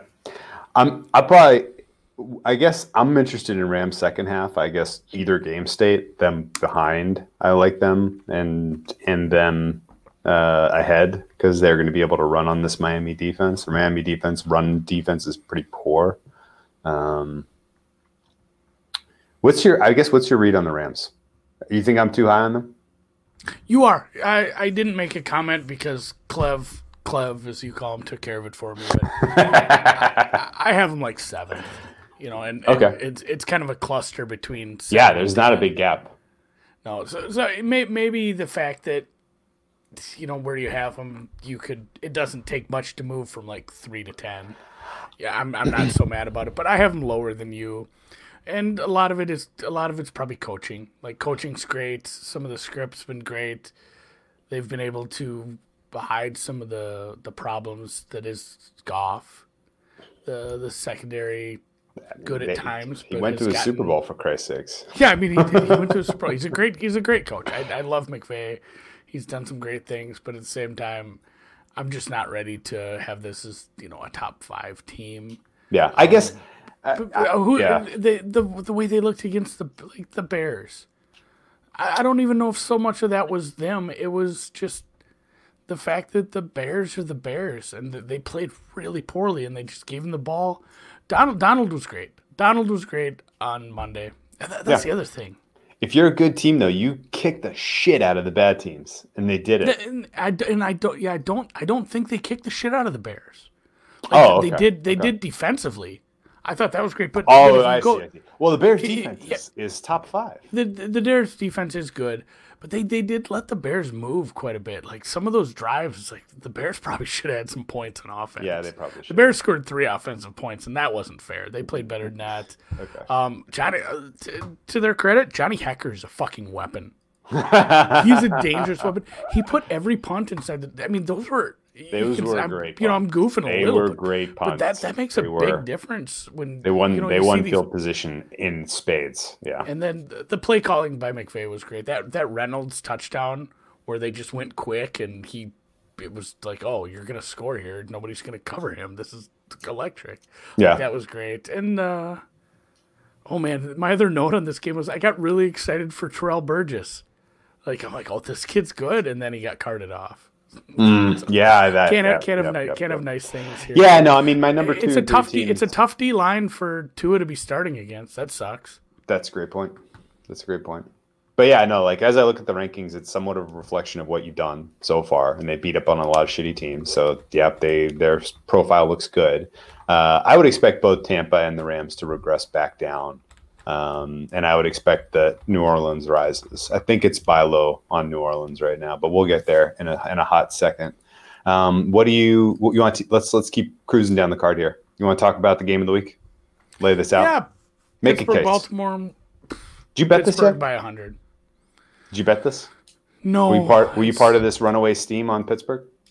It's one of those two where I have Pittsburgh to win the division in enough and Pittsburgh to win the conference, Pittsburgh this, that, and the other thing. I have enough Pittsburgh where I don't know if I need to bet this because I don't know if I lean there. I lean that way, especially at the opening number. But do I need more exposure on my ass? Because I'm essentially just doubling down. And you know, a lot of times we say this in like the halftime scopes when we make a play and my play to middle something when our side is we actually bet a primetime game and it's going so well. And we say we should middle this because there's value on that. And then I always say, or you always say, well, let's say you didn't bet this game pre-flop. Sure. Would you still make this play? So that's what enters my head. Like, if I didn't make all those plays on Pittsburgh, would I still bet them? And the answer is yes, but at the same time, that maybe shouldn't matter as much because of maybe a little bit of bankroll management, even if you should always play your edges and go full Kelly on that ass. But I'm fine probably laying off this. I actually lean a little on this over now that it's been bet down. Ooh. I don't think it should have got bet down quite this far. Ooh, I'm gonna argue with you on that. The problem would be if Baltimore is looking like they have. I think a week of rest for Lamar's knee, you might see good Lamar. And that's another reason. Ingram's dinged up, but they have other good running backs. And if Baltimore gives Tennessee, if they give them what Tennessee gave them, Pittsburgh's just going to dink and dunk, and it is a little bit of lower total. Like, I would probably make this total 46, 47. I mean, it's right there. I'm not running to bet this total, but I think it's been bet down too far. And again, I haven't checked the weather in Baltimore. Apparently, the whole world has wind this week. Yeah, I don't think this isn't a weather play for me, but I do like the under. But to go to your point, the fact that Pittsburgh and Baltimore would ever be farther apart than 3 points to me doesn't feel right. Yeah, especially, I mean, Pittsburgh just played well. The defense is playing, it's not what it was last year, but it's still a good defense. It's a ball hawking defense. They can really get after you in the pass rush, and it's a couple of smart, at least from a game plan standpoint, smart coaches.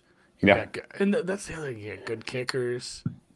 You got smart quarterbacks. I still, maybe I do like this over. See, I think you're gonna need your good kickers. You're gonna need your good kickers because you are gonna have a very tough time in the red zone. Both of these teams. You have very stout run defense when the field gets compressed.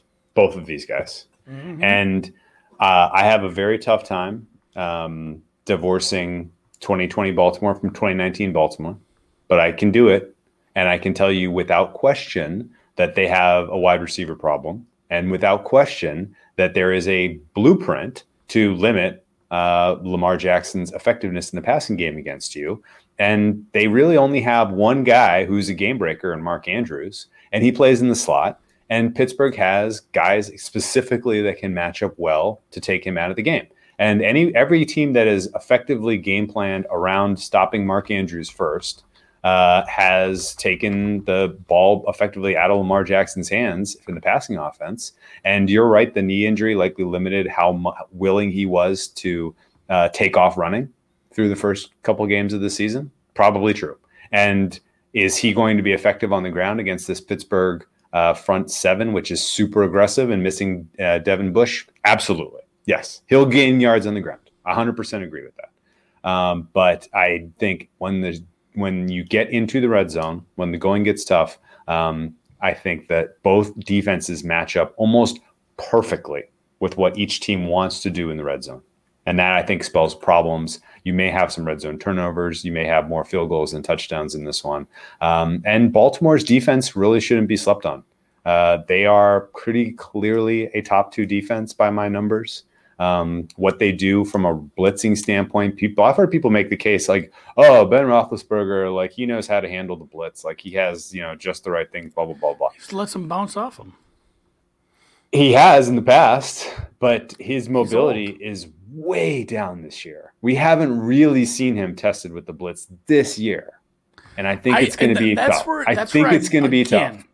That's where I'm going to make a case for both the over and Pittsburgh. I think Baltimore might get F'd in the B if they blitz too much with this many good receivers on the they have side. So much depth at cornerback. They do, Smith, but Peters, good cornerbacks. Awesome. But if you want to go one-on-one with everybody and bring extra pressure, somebody's going to be open every time, and Ben is fine getting rid of it quick.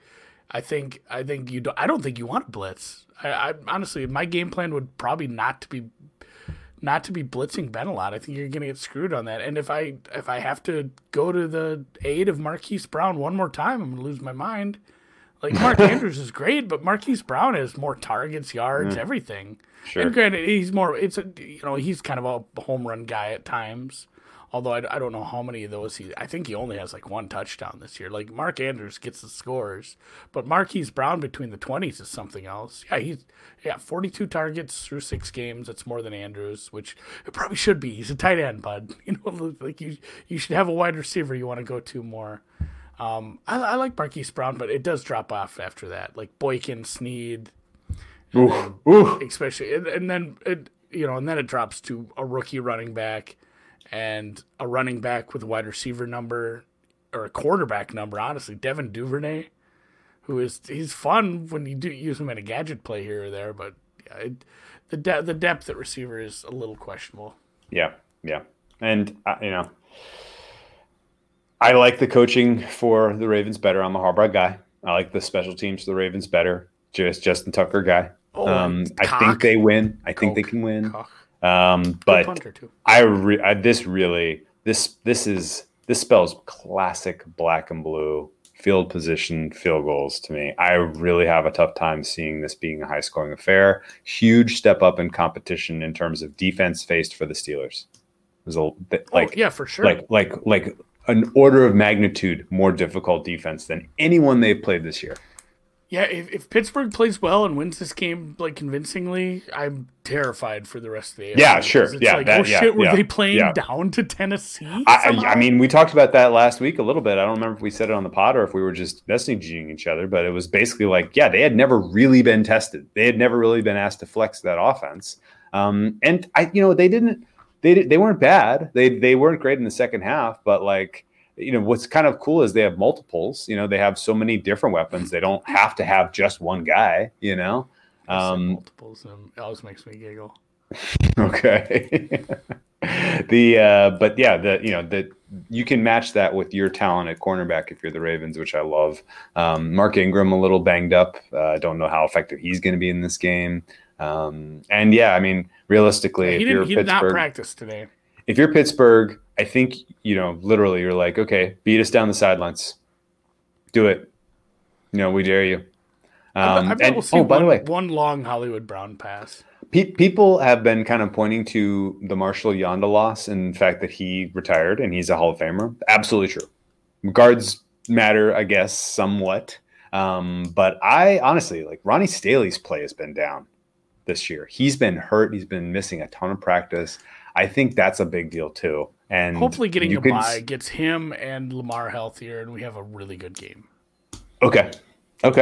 I just think that game ends 15-12. I think there's not much in between. It's either an ugly game like that or it ends in the 50s. Okay. Yeah. At this low total, it is. This isn't going to be a close call. It's either 51 or 31. Yeah, right. Okay. Well, I played the under either way. I got kind of a middle. That. Wow. I got a middling number here. It's at 46.5 now. I still have value on 46.5.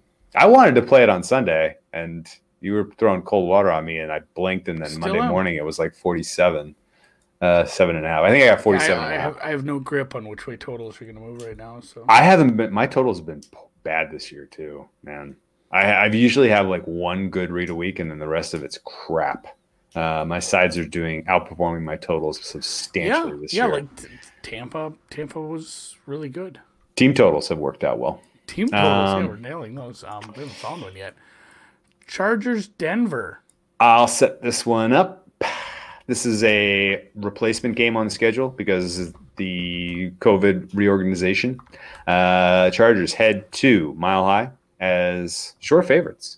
They opened this up at 2.5. It's been bet out to 3. I think anything inside 3 either way here would have been fine by me, and I have really no interest in betting this game. The total is super low at 44.5. I'm very suspicious that Denver's defense is not as good as their numbers. There are cracks in that unit for sure, and I can see Justin Herbert and company with that diverse set of wide receivers hanging a number on these guys. True or false, this is our team total for the week. 24. Can the Chargers get there? Boy, this was a game I wanted to skip completely. I have so few notes on this. Like, are you excited about that? Make the case. Maybe you'll sell me on it. My notes are every week I wonder about Mario Cristobal.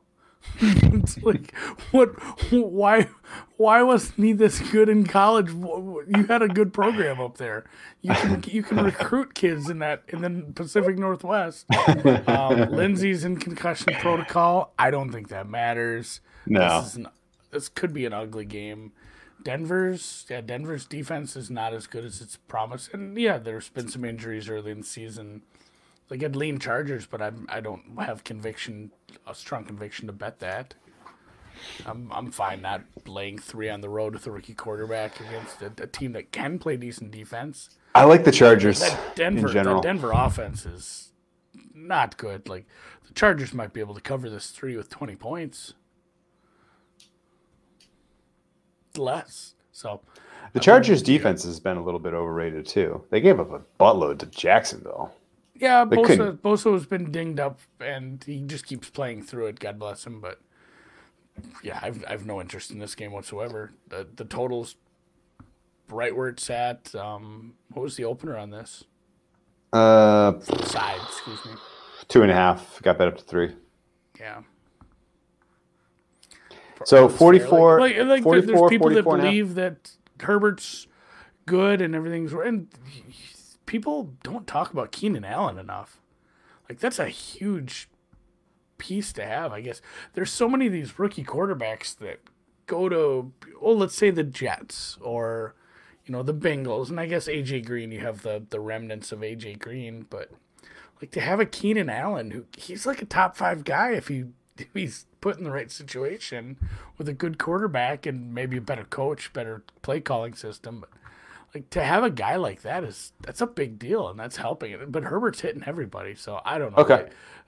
I think the Chargers are kind of sneaky good, and but especially through the passing attack. Like Mike Williams, Keenan Allen is a dynamic duo, and they have now a third guy that can get deep on you too. And Herbert can sling it. I like him a lot. Yeah, I mean, it sucks to lose. That was a big loss in Eckler, and that sucks because he's essentially another receiver at most times. But they've managed, so I'm fine backing him. I'm not excited about it, but that would be if I had to play this. I'm not in any way, shape, or form backing Drew Lock even at home. Okay. All right, let's skip it then. I don't really have any other takes. Do you want to talk a little bit about the Saints at the Bears? Yeah, I mean, are we both at the same point where this defense just isn't good in New Orleans? Like it's not going to turn this corner and turn it on. Like we do have the narrative, and it's I don't know, man. It has a little signal. New Orleans does get better as the season goes on. It takes them a bit to get warmed up, but sometimes I feel like it's mostly the offense. I'm not sure this defense just turns it on anymore. We'll find out, and maybe they still this have will be talent. They do have talent, but maybe this will be a good way to bet against New Orleans next week. I don't know. They're probably we might be split on that one. No, they play the Bucks, man. Oh, we'll see. We'll see where that number goes, I guess. But if that's going to be a fucking awesome game. Yeah, Saints Bucks part 2. If New Orleans, if the defense looks really good because the Bears do what they did again, look ahead home. Look ahead is Tampa Bay -4.5. Sorry, go ahead. Okay, no, that's a fair number. But yeah, if the New Orleans defense looks good, mostly based on the Bears being led by Nick Foles and looking like they did at times against the Rams, then maybe it would be a good way to bet against New Orleans next week. I'm not excited to lay points with this team on the road because they have been a little slow to get going. The Bears, like I just said earlier when we did the Rams breakdown, probably deserve to score a few more points. Play calling, ugly, real ugly. I'm not sure what they're trying to do up there. Stop making these jet sweeps a thing. First off, you're not like a speed finesse team. Some of the play calls just for Chicago were just so bad, and I'm kind of off them. But this is another one where I don't have a strong conviction. It's a good defense. Like this is probably an under look for me, and that sucks. Yeah, you should have listened to me when I was making that case on the Monday Night Pod. You could have gotten the opener and be laughing and laughing all the way to CLV Bank. I've been on both sides of this total. I'm not. I don't have a strong conviction on that. Yeah, it did move down. There's a couple of these that moved down. I'm almost ready to go back on. Like I said with the Buffalo, New England, but this one, yeah, missed the total. It got bet down. Chicago's offense just. It's not going to get it done with this sort of play calling with that roster they have. Robinson's in concussion protocol. And at this point, if you think these receivers are coming back for New Orleans, I'd bet it now. Because if they announce Thomas, and neither of them, I don't think any of the New Orleans receivers practiced today. Between Thomas, COVID Manny, and who's our That's okay. guy. I mean, yeah, they can still get it done. But it is a tough defense. This is not. You don't want to go up to Chicago, play that defense with like your 3 best receivers not there. Like I wouldn't be interested in laying points if they're all out again. Yeah. Okay. We've seen them look okay, but the Bears defense is legit. They have guys that flash out every week, and the Rams were able to make them look bad at times, but the Rams have some nice weapons, and they just always had the ball. I know the way that they did it, though. The way that the Rams did it is exactly what New Orleans wants to do. Yeah. This is going to be No, it's deja the vu same all thing. over again. And that's where I think the Bears likely score more. But it's the same game, but it ends up like 21-18. And the last Bears touchdown doesn't mean shit. The Bears O-line is not great. Foles got sacked a few times. I don't know if we're not going to see the same kind of pass rush out of New Orleans. Davenport's coming on. Yeah, He made the game winning play amazingly against Carolina. Did you see that? You know what? You know what the Bears? You know what the Bears' second half drives were last week? They had 6. It went punt, pick, downs, down, pick, downs. That's such a weird. Wow. That's such a weird sequence of finishes for those drives. So Eddie Jackson scored. Eddie Jackson scored. Yeah, Jackson, Roquan, Mack. They have flashes of good defense from individual players, but they got bullied as a unit at certain points by Jared Goff. So, if the Saints are trending towards getting these receivers back, it's such a look at this. This might be ours. Do you want to play a team total against a great defense? No. 22. It'd be like 24 points for New Orleans. I think they get it. They probably get it, but it's sketchy because you do get good play from some good players in the Chicago defense at home, letting the grass grow. Kamara's tripping over the turf.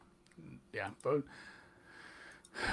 I guess I should have listened. I'm going to listen to you better on Sunday. Yeah, I still think this is buy low for the Saints. I've never been a Saints guy. You bet the Saints preseason, amazingly, and yet here you are. Cool on them. I thought this defense would play good. This defense is not playing good. This is going to be the make Nick Foles look good game, and I'm going to puke. So here's the thing. I thought before the season started, I thought their schedule was a disaster in the middle. But my current perception of some of these teams have changed a lot. Okay? And these next 3 weeks, if they win these games, bang, bang, bang, this is your 1 seed in the NFC. I'm telling you, they are going to smoke down the stretch here. The only true test they have left on their schedule after these next 3 weeks is Kansas City Chiefs. Taysom Hill. And honestly, so their number, in my opinion, is going to tick up when they beat the Bears. It'll tick up when they beat the Bucs the second time. It'll tick up final time when they beat the Niners. And then it is smooth sailing to 14-2, or maybe 13-3. Depending on whether they can beat the Chiefs. Like, if you're right, we're clipping this. Are you looking at their schedule? No, they can get this done, but this defense is a liability right now. And if these receivers continue to miss time, it's not a great team. It's just a good team. The only dynamic passing attack, they have 2 good passing attacks left on their schedule. I'm throwing the Falcons out. They have... That's fair. Although that's such a Falcons thing, and the Chiefs left. Falcons thing to bully this defense with their receivers. Who even knows if Matt Ryan's starting at that point? Who's the backup there? That's a good question. Is it still Matt Schaub? There's no chance it's Matt Schaub anymore. That's like fine. If it is, I'm going to be mad because.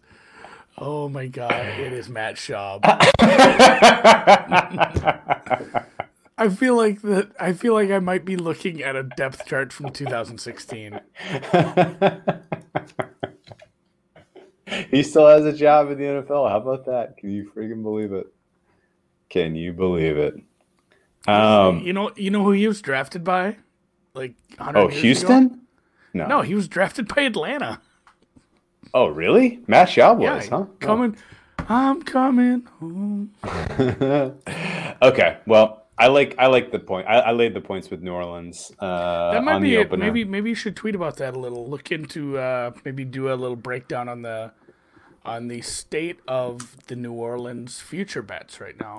You know what's interesting? What you can get in the futures market. I will be uncovering the get 'em spread now, tomorrow. I'll be covering the spread tomorrow with Dr. Ed and our buddy Jim Sanas, and that was one of the topics that they specifically brought up. And so I've been doing homework on that all day long. So I will be making the case for why New Orleans Saints at 7-1 or better is a value in the NFC to win the NFC. That wasn't a set. That wasn't like a setup to promote. No. That was funny that came up. But yeah, that's Anyway, I laid the points with New Orleans. I would still lay it at 4, and I think they win convincingly. I think this is Saints start to rise here. Chicago defense is a good get right spot for this. I mean, Chicago offense is a good get right spot for the Saints defense here, and I'm not worried about Drew Brees outdoors and wind because he's not running an offense that relies on the deep pass anyway. Depth of target doesn't get affected by wind. Quite short. Let's talk about San Francisco, Seattle. I will tee off the discussion here. Disappointing loss by the Seattle Seahawks in what could only be defined as fluky, I think, that they didn't win and cover that game. A couple of penalties went against them in high leverage moments, and the next thing you know, they lose in overtime. I still think Seattle is the real deal. Their passing offense, especially. This is a real deal regular season. We will win and we will kick ass team. And they're going up against the San Francisco team that I do not know how they possibly can go score for score with them. It is sad that San Francisco has been saddled with wave after wave of impactful injury. I've lost track of how many positions they now have had cluster injuries. 22. 22 positions, all 22. Okay. But yeah, no Deebo Samuel in this one. Good luck. No Deebo Samuel, no Jeff Wilson Jr. now. He looked lively. He's gone. He's like Terrell Burgess. Like, I'm falling in love with this kid. It's like, I like this guy. He's fresh, hurt man. Bad. Yeah. Oh my God, he's hurt really bad. Yeah, right. No, it's crazy. Writhing in pain. Crazy. And meanwhile, Seattle's three-headed monster of passing attack and weapons and with Russell Wilson is so good right now. San Francisco is very vulnerable in the pass defense. Seattle is going to hang a big, fat number on this team. And San Francisco is going to have to hang on for dear life. San Francisco back-to-back road spot after traveling to New England and playing one of their best games of the season last week. They now have to go back up to the Pacific Northwest and play Seattle. Not a good position to be in, to be backing San Francisco in this one. Just not enough impactful plays and players to level the gap between the Niners and the Seahawks. I laid the Seahawks. I cannot freaking believe that there is a 2.5 on the board right now. I took a plus money -3 for Seattle today, and I feel like I got a gift. We both independently did that. Well, I had some time this afternoon when my kid finally fell asleep. Cool. Because dad school is harder than real school. That's everyone says that. Yeah. I'm a pretty hard teacher, so I like the Niners, but like the last couple of games have been just completely on the back of putting together the perfect game plan against a team, a couple teams where you could do that just with, I'm sorry, all respect to Bill Belichick, but like the way that roster's sitting right now and the way Cam played, like San Francisco probably should have won by more. I bet him second half. Like we all did. It was like, this isn't going the other way. This is silly. This is one-way traffic. This game has gotten out of hand, and yeah, it sucked with Jeff Wilson because Jeff Wilson getting hurt. He's Mostert's backup. So you're down several running backs. You're down everything. Like Drew said, I'm not even gonna start listing. It'd be easier to list the guys who were on the opening day roster that are still playing.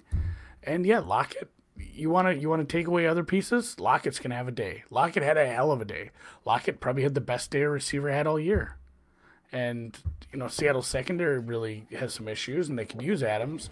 There's rumors he may practice Thursday, which, oh, my God. Yeah. Not, because he's getting that piece back makes them very much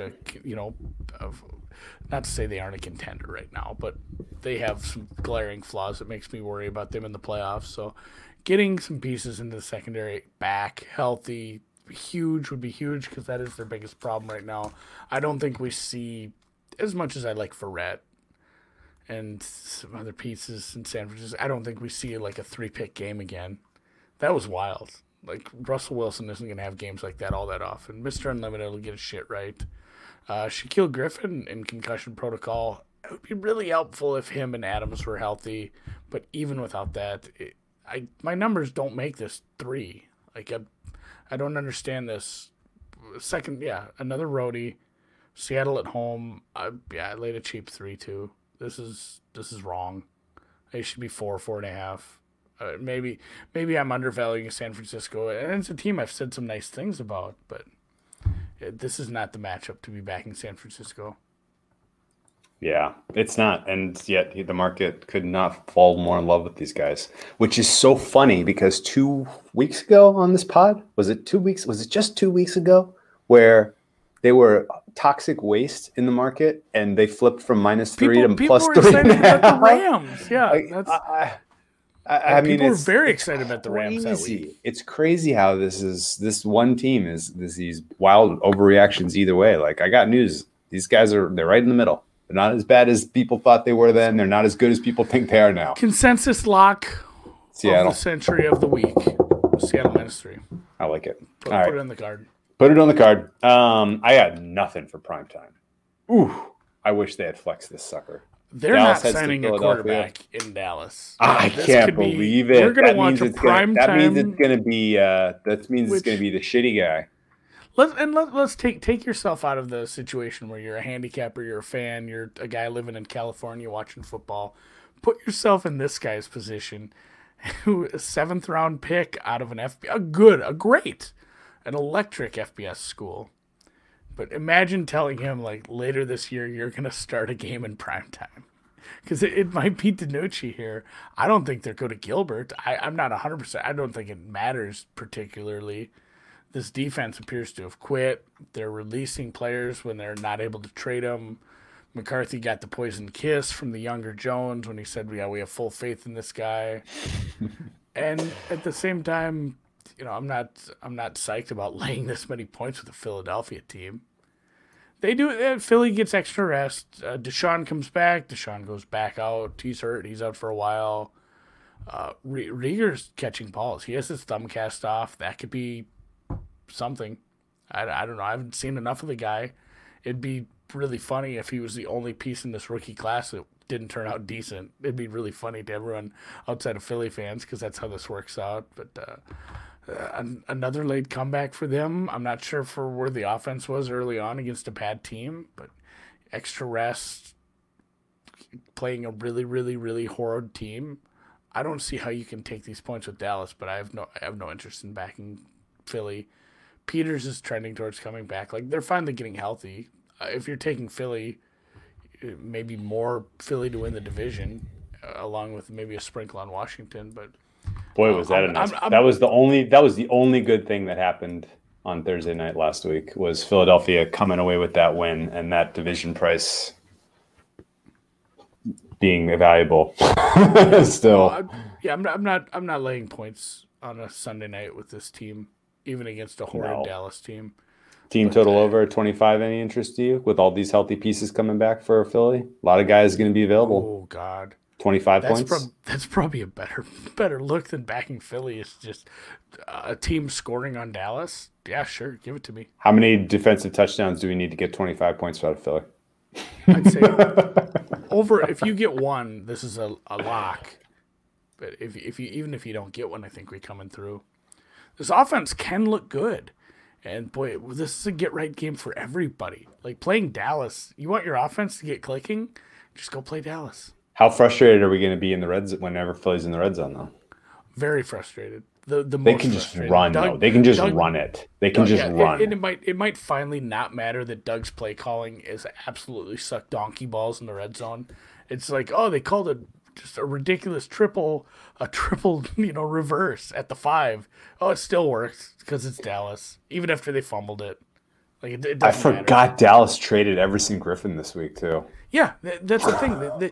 They traded Griffin and released 2 other players. Like they're Don Terry Poe's gone. Yeah, holy Poe, shit. and Don Terry Poe isn't what he once was, but man, he was a very Big body player at one point. Yeah, Yeah, big huge body. He's still a big dude. Secret, not betting this, secret, but, secret pod secret. team total over Philly. Yeah, All right, let's do it. I'm digging it. I think do we it. can find a good number on that. Miles Sanders, get back in there, buddy. Boston I don't Scott, have an update on him. do something good. We're not going to see Deshaun Jackson. He's probably done. No, Dallas Goddard. he's out. Dallas Goddard might take Dallas the field. Goddard is practicing this week. Yep, he practiced. He practiced this week, but yeah, Deshaun is multiple weeks. He got hurt pretty bad, high ankle, okay. I think. So, Okay. all right, let's close it out. This game With is another kind of shitty game. Completely off my radar. At 11 points, it seems like too much. for Tampa Bay to be laying on the road with the New York Giants, but I hate the Giants as much as I hate any other team in the NFL, not named the Jets. So I can't get in bed with that team. This is a good spot for them, though. Giants extra rest, Tampa Bay coming back from the desert, going up to New York. Actually, is this Tampa Bay's third road game in a row? Might be. Oh, no, they were home for Green Bay. Yeah. This is second roadie in a row. It does suck. Like, Godwin got back. He was looking good, and then he broke his finger. Had surgery. He's out for at least a week, probably 2. Brady with no pressure on him is damn near perfect. Like, he's awful when he starts getting pressure, and this just ain't the team to do it. So no. He's probably gonna look just fine.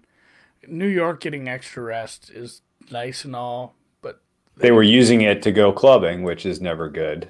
Yeah, that's the thing. Like, we'll see how that turns out with, it's not like it matters for Saquon, or it might just be fines for the team. Who knows what the protocol is? I don't think there's any plans for this. Evan Ingram, I want to say nice things about him because he's a good player. Like, plays hard. Don't judge a guy by one play. Like, that should have won him the game. Yeah. Andrew Thomas, I talked to Dr. Eric, who's DMing us right now, about a different game.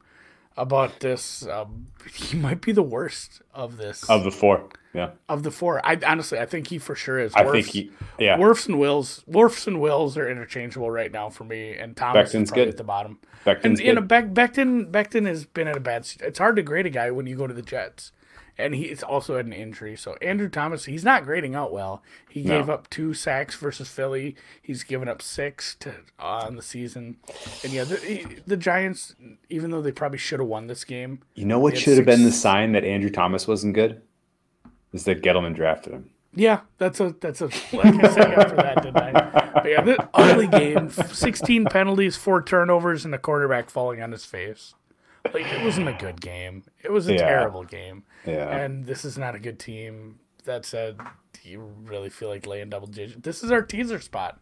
This is secondary teaser Wong Zone. This is a 2020 Wong Zone where we get across the 10 and the 7. I was waiting to throw this in at the end. That's the way you play this. This is something we brought up on a previous podcast where the Wong teasers were always teasing through 7 and 3. You had to get those numbers to get it, but there is starting to be a little bit of a trend where getting off a 10.5, an 11, or an 11.5 as a favorite, even on the road, I don't care. Like, this is I'm spoiler alert. I'm teasing the Tampa Bay Bucks. I like that. I'm getting through 7. I'm getting through 10, and 7 here. Cool. The one other reason that I wouldn't ever lay the 11 with the Bucks, even though I hate the Giants, Saints on deck is a real deal. You got a short week and you're playing the Saints. And I know it's stupid to speculate about motivation of NFL players, but I can't imagine that won't creep into their heads if they're comfortably ahead in this one. Some of that comes down to coaching. Might be a planning too. And Dumpster Dimes is always Dumpster Time Dimes. Dumpster Dimes is I like that. He's staring at that back door. Dumpster Dimes. There's a toxic Avenger. Oh yeah. Dumpster Dimes he's locked in on that back door. He's gonna get it, man. All right. Well, let's wrap this up. Great podcast, and thanks for listening to this point. We appreciate you. Rate, subscribe, review. All those things are helpful. We appreciate it. Andy, have a great weekend. Have a great Halloween. Yeah, good luck to everyone. Great holiday weekend.